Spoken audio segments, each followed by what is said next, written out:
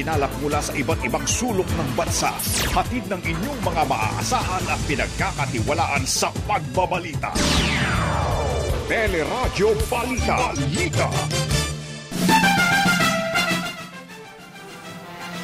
Mga namatay sa landslide umabot na sa 36.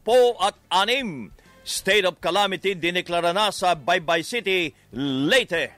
3 patay sa diarrhea outbreak sa Davao de Oro. 4 na rehiyon binabantayan naman dahil sa pagtaas na mga kaso ng dengue.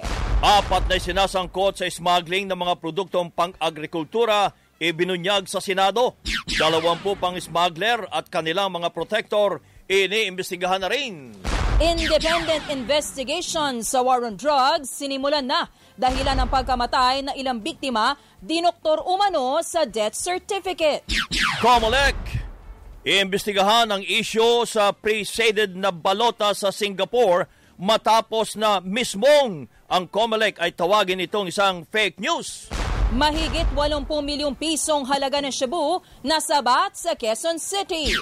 At sa Showbiz Spotlight, mga host ng It's Showtime, ibinahagi ang mga panata tuwing Semana Santa.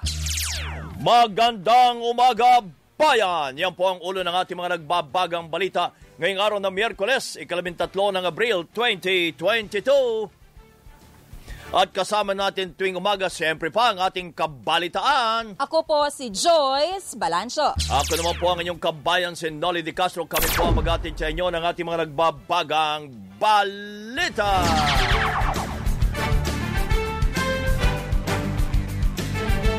Bago po sa ating mga balita, alamin muna natin ang lagay ng panahon mula sa Pag-asa Forecasting Center. Mula kay Miss Ana Clorine Horda. Miss Ana, good morning.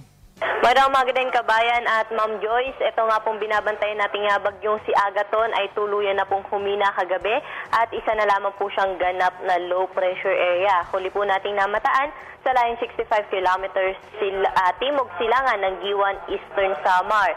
Kahit po LPA, itong yung dating bagyong si Agaton, magdudulot pa rin po ito na mga kalat-kalat na mga pag-ulan, mga pagkidlat at pagkulog sa may Eastern Visayas, Masbate, Sorsogon. Pati na rin po dito sa bahagi po ng Western at Central Visayas, may mga pag-ulan din po tayong inaasahan ngayong araw. Ngunit mas mahina na po compare sa mga naranasan po nila nung mga nakaraang araw. Pati na rin sa lalabing bahagi po or dito sa may Northern Mindanao, Caraga, nalalabing bahagi ng Bicol Region, Marinduque, Romblon at Quezon. May mga light to moderate rains pa rin po tayong inaasahan dyan ngayong araw. Kaya pinag-iingat pa rin po natin yung ating mga kababayan sa banta ng mga pagbaha at mga pagguho ng lupa. Dito na po sa Kamaynilaan at sa nalalabing bahagi pa na ating kapuluan, asahan na po natin ngayong araw ang unti-unting pagganda ng ating panahon. At kung may mga pag-ulan na po tayong maranasan ay sa hapon o sa gabi lamang po yan at mga panandali ang buhos ng pag-ulan lamang. Ngayong darating na Huwebes hanggang sa Linggo po ay wala naman tayo nakikitang sama ng panahon na posible pong makaapekto sa ating bansa. Kaya asahan natin na magiging maaliwalas yung ating panahon sa buong bahagi na ating kapuluan ngayong Holy Week. At maghihanda lamang po tayo sa dagdiang pag-ulan pagsapit po yan ng hapon at ng gabi. Yan po muna latest natin dito sa Weather Forecasting Center ng Pag-asa. Ito po si Ana Clorine Horda, nag-uulat. Miss Ana, ang ano na nangyari kay Basyang? Yes po kabayan, si Basyang po kahapon din ng hapon. Pumasok po siya kahapon ng 10 a.m. pero lumabas din po na ating area of responsibility sa ganap na alauna po ng hapon. Okay, maraming salamat Miss Ana Clorine Horda mula sa Pag-asa. Samantala, idineklara na ang state of calamity sa Baybay City. Ito po ay sa Leyte. Ito'y kasunod ng pagguho ng lupa kung saan 36 ang iniulat na namatay na. Sa tala ng lokal na pamahalaan, 105 pa ang nasugatan habang 27 ang nawawala pa. Napasahan ko lang sa chat, yung kapitbahay namin, uwi ka dito, yung bahay niyo wala na. Sinabi naman ni Baybay City Mayor Carlos Carin na pahirapan pa rin ang clearing operations dahil malakas pa rin ang buhos ng ulan. Doon kami nakakonsentrate ngayon dahil maraming survivors. 2 beses nag-landslide May maliit na landslide so nakatakbo pa yung mga tao. bago sinundan ng isang malaking landslide na tumabo na sa buong barangay. Pero sa tala ng NDRRMC, 20 lamang ang kumpirmadong namatay habang 6 ang nasugatan at 1 ang nawawala. Halos 140,000 naman ang apektado ng bagyo kung saan mahigit 19,000 ang nasa evacuation centers. Matinding baha rin po naranasan sa ilang lugar sa Visayas at Mindanao dahil sa pag-ulang dala ng bagyong Agaton. Sa Iloilo, sinagip ang ilang residenteng natrap sa baha sa bayan ng Ahoy, Banate, Balasan at Concepcion. Sinabi ni PDRRMO Chief Jerry Bionat na isa sa mga naitalang namatay habang isa pa naman ang nawawala. 20 bayan din anya ang lubog pa rin sa baha. Ang focus ng LDRMO at saka LDRMC sa operation centers natin, yung response natin, yung making response operations na yung directly affected, yung sa taas ng puno ng kahoy, sa taas ng puno ng bubong ng mga pamamahay. Same is true yung mga na-stranded sa mga sort of island areas. So basically, as of this time, sa Capiz, patay ang isang lalaki matapos tangayin ng baha sa bayan ng Pilar. Kumukuha ng relief goods ang biktima at pabalik sana ng bahay ng anuri ng baha. Sa Negros Occidental, inilikas ang mga residente sa Barangay Zone 8 matapos tumaas ang tubig sa ilog. Sa ibang balita naman, umabot na sa 13 ang naitalang namatay sa dengue outbreak sa Zamboanga City. Sa naging panayam ng teleradyo, sinabi ni City Health Officer Dr. Dulce Amor Meravete na pinakabatang namatay ang isang buwang sanggol habang pinakamatanda naman ay 11 taong gulang na bata. Hindi pa puno ang mga ospital pero nagtalaga na ng fast lanes at hiwalay ng kwarto para sa mga tatamaan pa ng sakit. Tinututukan din ang mga sintomas lalo't halos magkapareho ang sintomas ng dengue at ng COVID. Nakipag-coordinate na rin tayo sa DILG para ma-push nga yung ating mga barangay to really strengthen yung ating yung 4S strategy sa barangay. So yung search and destroy, nag-a-advocate din tayo ng self-protective measures. No? Meron din tayong support fogging activity. No? So especially on the barangays na mataas yung cases at saka may clustering tayo ng cases. So, meron tayong regular schedules ng ating fumigation. And sinasabi nga natin na kung may nararamdaman, no? So we have to seek early consultation. Maliban sa Zamboanga Peninsula, nakitaan din ang pagtaas ng mga kaso ng dengue sa Cagayan Valley, Western Visayas at Davao Region. Ayon sa Department of Health, posibleng tumaas ang mga kaso ng dengue dahil sa pagulang nararanasan sa bansa. Pinayuhan din ng publiko na panatiling malinis ang kapaligiran para maiwasan ang mga lugar na pinamumugaran ng lamok na may dalang dengue virus. 3 naman ang naitalang patay dahil sa diarrhea outbreak sa bayan ng Laak sa Davao de Oro. Sa datos po ng lokal na pamahalaan, 22 ang naospital habang 150 pamilya ang apektado ng outbreak. Nagdeklara na ng state of emergency sa Barangay Nara kung saan naitala ang karamihan sa mga kaso at namatay. Namahagi na rin po ng malinis na tubig at food packs sa mga apektadong residente at maging gamot para sa mga pasyente. Umabot na sa mahigit 3,681,000 ang mga kaso ng COVID-19 sa ating bansa. Ito matapos madagdag ang 205 bagong kaso at isa naman nadagdag na namatay. Aminado naman ang ilang eksperto na posibleng muling tumaas ang mga kaso ng COVID kung makakapasok sa bansa ang Omicron XE. Sa naging panayam ng teleradyo, sinabi ni Philippine College of Physicians President Dr. Maricar Limpin na may ilang pag-aaral na nagsasabing mas mabilis na nakakahawa ang Omicron XE kumpara sa original variant na Omicron. Isa pa pwedeng magpataas kapag dumating dito sa atin yung Omicron XE kasi medyo mabilis talaga ang pagkalat ng infection. Mas mabilis kaysa doon sa Omicron virus. Nagpaalala naman si infectious disease expert Dr. Ron Jane Solante sa publiko na tiyaking naturukan na ng booster shot bago lumahok sa prosesyon at iba pang aktibidad ngayong Semana Santa. Kung hindi ka bakunado and you are 60 years old and above, or even naka-receive ka na ng 2 bakuna pero wala ka pang booster, siguro mag-second thought ka niyan, no? Unless talagang kung yun yung gusto mo talaga, mag-join ka, then that puts you at risk talaga, no? Sa position. Kasi maski outdoor yan, pero wala nang wala nang espasyo diyan, wala nang physical distance. Muli namang nanawagan si Presidential Advisor Joey Concepcion sa publiko na magpaturok ng booster para madagdagan ang proteksyon laban sa COVID-19. Nasa warehouse lang umano halos ang 80 milyong COVID vaccines na nagkakahalaga ng 40 bilyong piso kung saan 27 milyon ang nakatagdang mag-expire na sa darating na Hulyo. Inabot na ng election ban ang hinihinging one COVID allowance na may empleyado ng Long Center of the Philippines. Sa panayam po ng teleradyo, sinabi ni Long Center Employees Association President Eliazar Subinsky na naibigay na ng pamunuan ng ospital ang kanilang benepisyo pero hindi pa dumarating ang benepisyo mula sa Department of Health. Kailangan pa niya humingi ng DOH ng clearance mula sa COMELEC dahil sa election ban. Sabi po noon, padadaliin inabot na po ng 2 weeks, hindi naman po na-release dahil marami pong hinihinging requirements din naman po yung DOH. Parang may mga hospital po na under ng DOH na nabigyan na, pero kami po sa GOCC wala pa po nakatatanggap. May mga liquidations daw pong hinihingi dahil ang DOH, dahil may mga pondo silang inilagak dito sa amin. Sagot naman ni DOH NCR Director Dr. Gloria Balboa, hindi nila sakop ang mga GOCC hospitals dahil nakatoka ito sa central office.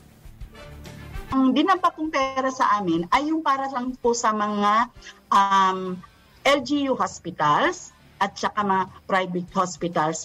Ang mga DOH hospitals sa NCR, kasama na po ang GOCC, diretso po sa central office ang magbibigay. Okay, so hindi po yan sa amin. Ang alam ko naman po, may mga nabigay na rin po sila. Ang pag-submit po is online na po. May information system mo tayo, yung tinatawag na OCAIS, One COVID Compensation Information System. Yan po si DOH NCR Director Dr. Gloria Balboa. 15 minuto na lamang bago mag-ikawalo ng umaga, nagbabaga pa rin ang mga balita sa pagbabalik ng Teleradyo Balita.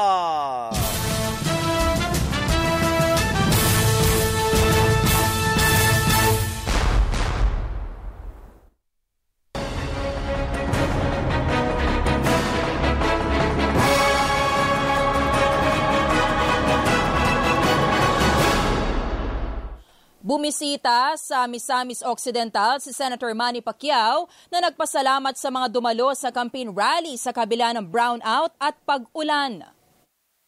Nakakataba ng puso dahil kagabi kahit na nag-brownout, hindi umalis yung mga tao. Ngayon, pag-ikot natin, umulan at yung mga tao nagpaulan para lang makita ako. Nangampanya naman sa La Union si Vice President Leni Robredo na nagpasalamat sa natatanggap na suporta habang papalapit ang halalan. Crucial yun kasi papalapit sa eleksyon, lahat na makakadagdag sa atin, welcome parate. Nagpapasalamat tayo and sana ma-meet ko sila in person para makapagpasalamat din ako in person. Hindi naman apektado si Manila Mayor Isko Moreno sa pagsuporta ng ilang miyembro ng Ikaw Muna Pilipinas sa kandidatura ni Robredo. Sanay ako na may tibo sa kalsada. Sanay ako na may pako. Sanay ako na may graba kapag nadapa ka, magagalusan ka. What matters most is that sa bawat dapa mo, babangon ka. Inendorso naman si dating Senator Ferdinand Marcos Jr. ng One Cebu na pinakamalaking partido sa lalawigan. For One Cebu, under the leadership of Governor Gwen Garcia, it's a very important development for us. But we can see that it symbolizes, it exemplifies rather, how the call for unity is beginning to resonate not only amongst people but even amongst the political leadership. And that for me is the most important thing. Nagbitiw naman bilang Secretary General ng One Cebu si Cebu Congressman Pablo John Garcia na taga-suporta ni Mayor Moreno. Iimbestigahan na ng COMELEC ang report hinggil sa mga pre-shaded na balota sa overseas voting sa Singapore. Sinabi ni COMELEC Commissioner George Garcia na dapat matukoy ang dahilan kung bakit nabigyan ng spoiled ballot ang botante. Ginawa ni Garcia ang pahayag isang araw matapos tawagin nilang fake news ang insidente at sinabing nagkamali lang ang Board of Election Inspector na nagbigay naman o naibigay na balota. Pinalitan naman agad kasi nalaman naman na spoiled ballot yun. So hindi yun siya pre-shaded ballot. May issue din na nilabas dun sa Dubai which dumating din sa akin yung ganong issue.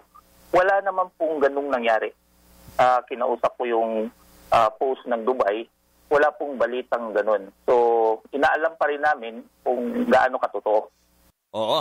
At nakatagdangan talakayin ng ANVANC ang report ng sinasabing pre-shaded na balota na naibigay naman sa ilang Pinoy sa Dubai kahit itinanggi na ito ng konsulada.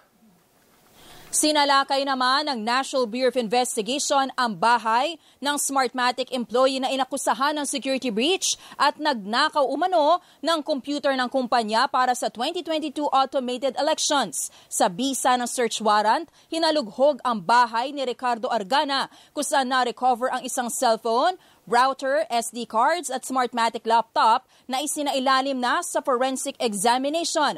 Patuloy pang tinutugis si Argana na pinag-aaralan kung kwalipikadong maging testigo o mahaharap sa patong-patong na mga kaso. Nauna nang nagsagawa ng investigasyon ng Senado hinggil sa umano'y security breach sa sistema ng Smartmatic na itinanggi naman ng kumpanya.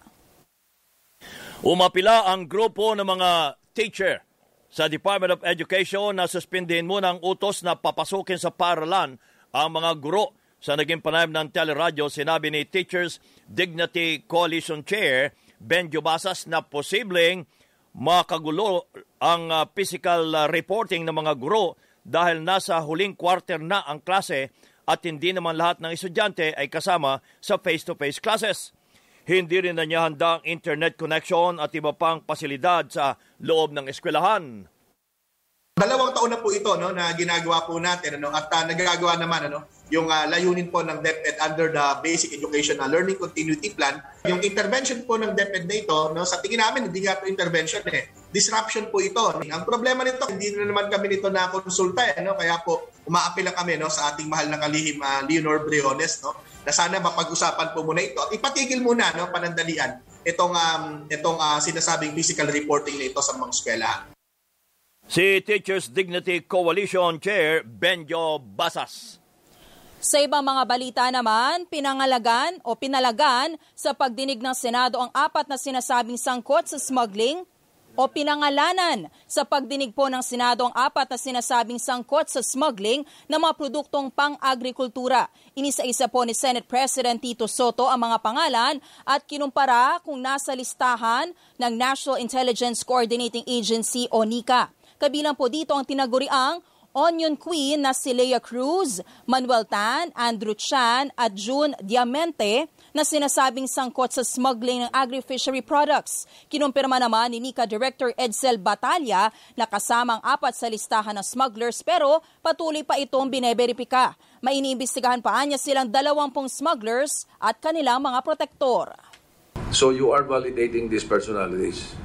Yes, Mr. President, the validation process is quite tedious because we have to check our own database. If we do not have any records on our database, we have to check with the Intel community, then do some investigations at the ground level, sir.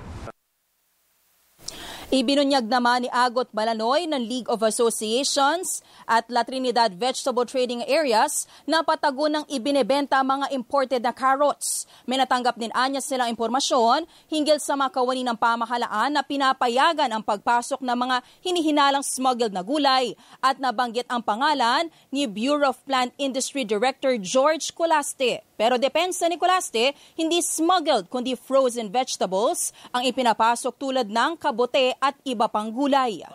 Upon arrival of the commodity, nag-negative one na po. So, for me, still it is frozen.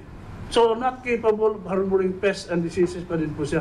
That's why, Your Honor, Mr. President, I decided to release the commodity. But frozen vegetable po lahat yung in-apply nila. And it was granted, it was approved. Binasa po yung mga documents nila doon lahat.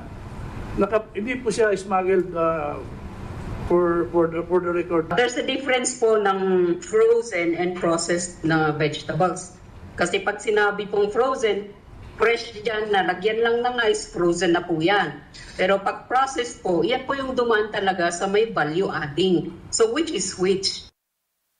Nagturuan naman ang mga opisyal ng Bureau of Customs, Department of Agriculture at Department of Trade and Industry sa issue ng smuggling. Sinabi ni Customs Commissioner Ray Guerrero na mula noong 2019, mahigit 100 kaso na ang kanilang naisampa sa Department of Justice pero 4 lang ang naihain sa korte at 1 ang nabasura. Iginit naman ni Trade Undersecretary Ruth Castelo na natukoy nila ang halos 600 milyong pisong halaga ng smuggled na produkto pero ang Customs ang may mandato para maghain ng kaso. Nangako naman si Agriculture Secretary William Dar na dadalo na ito sa susunod na hearing matapos sitahin ng mga senador ang muling pag-absent nito sa pagdinig.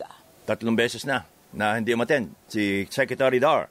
Isinulong naman na maisama na ang iba pang mga stakeholder sa panukalang importasyon ng mahigit sa 300,000 metriko tonelada naman ng asukal. Sinabi ni Sugar Regulatory Administration Board Member Roland Beltran na dapat isama ang iba pang sektor sa programa para makinabang din ang mga maliliit na negosyo tulad ng supermarket, palengke at sari-sari stores na apektado ng pagtaas ng presyo ng asukal. Sa draft proposal ng SRA, bukas lang ang importasyon para sa industrial users ng asukal na nakarehistro bilang international sugar traders.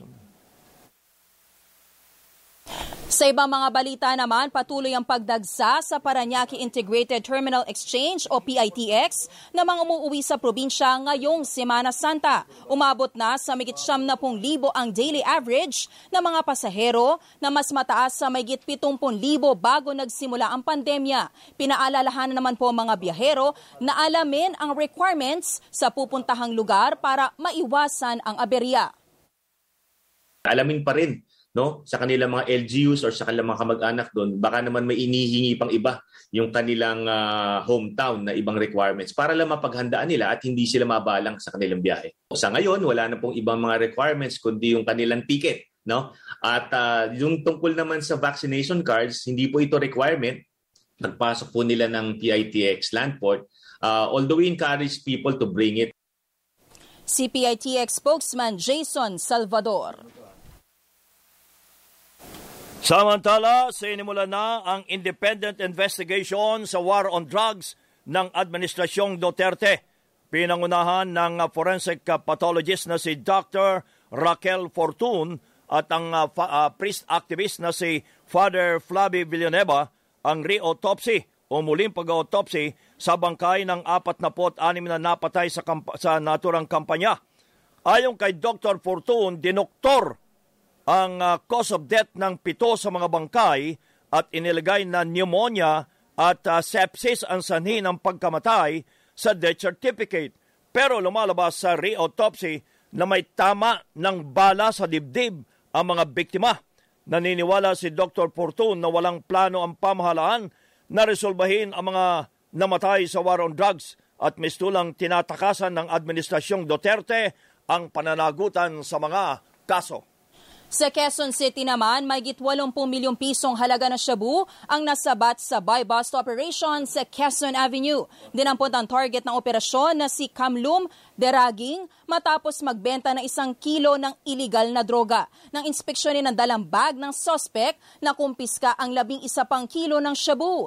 Nakatakas naman ang isang kasamahan ni Deraging na isinasangkot sa bentahan ng iligal na droga sa Metro Manila, Central Luzon at Calabarzon.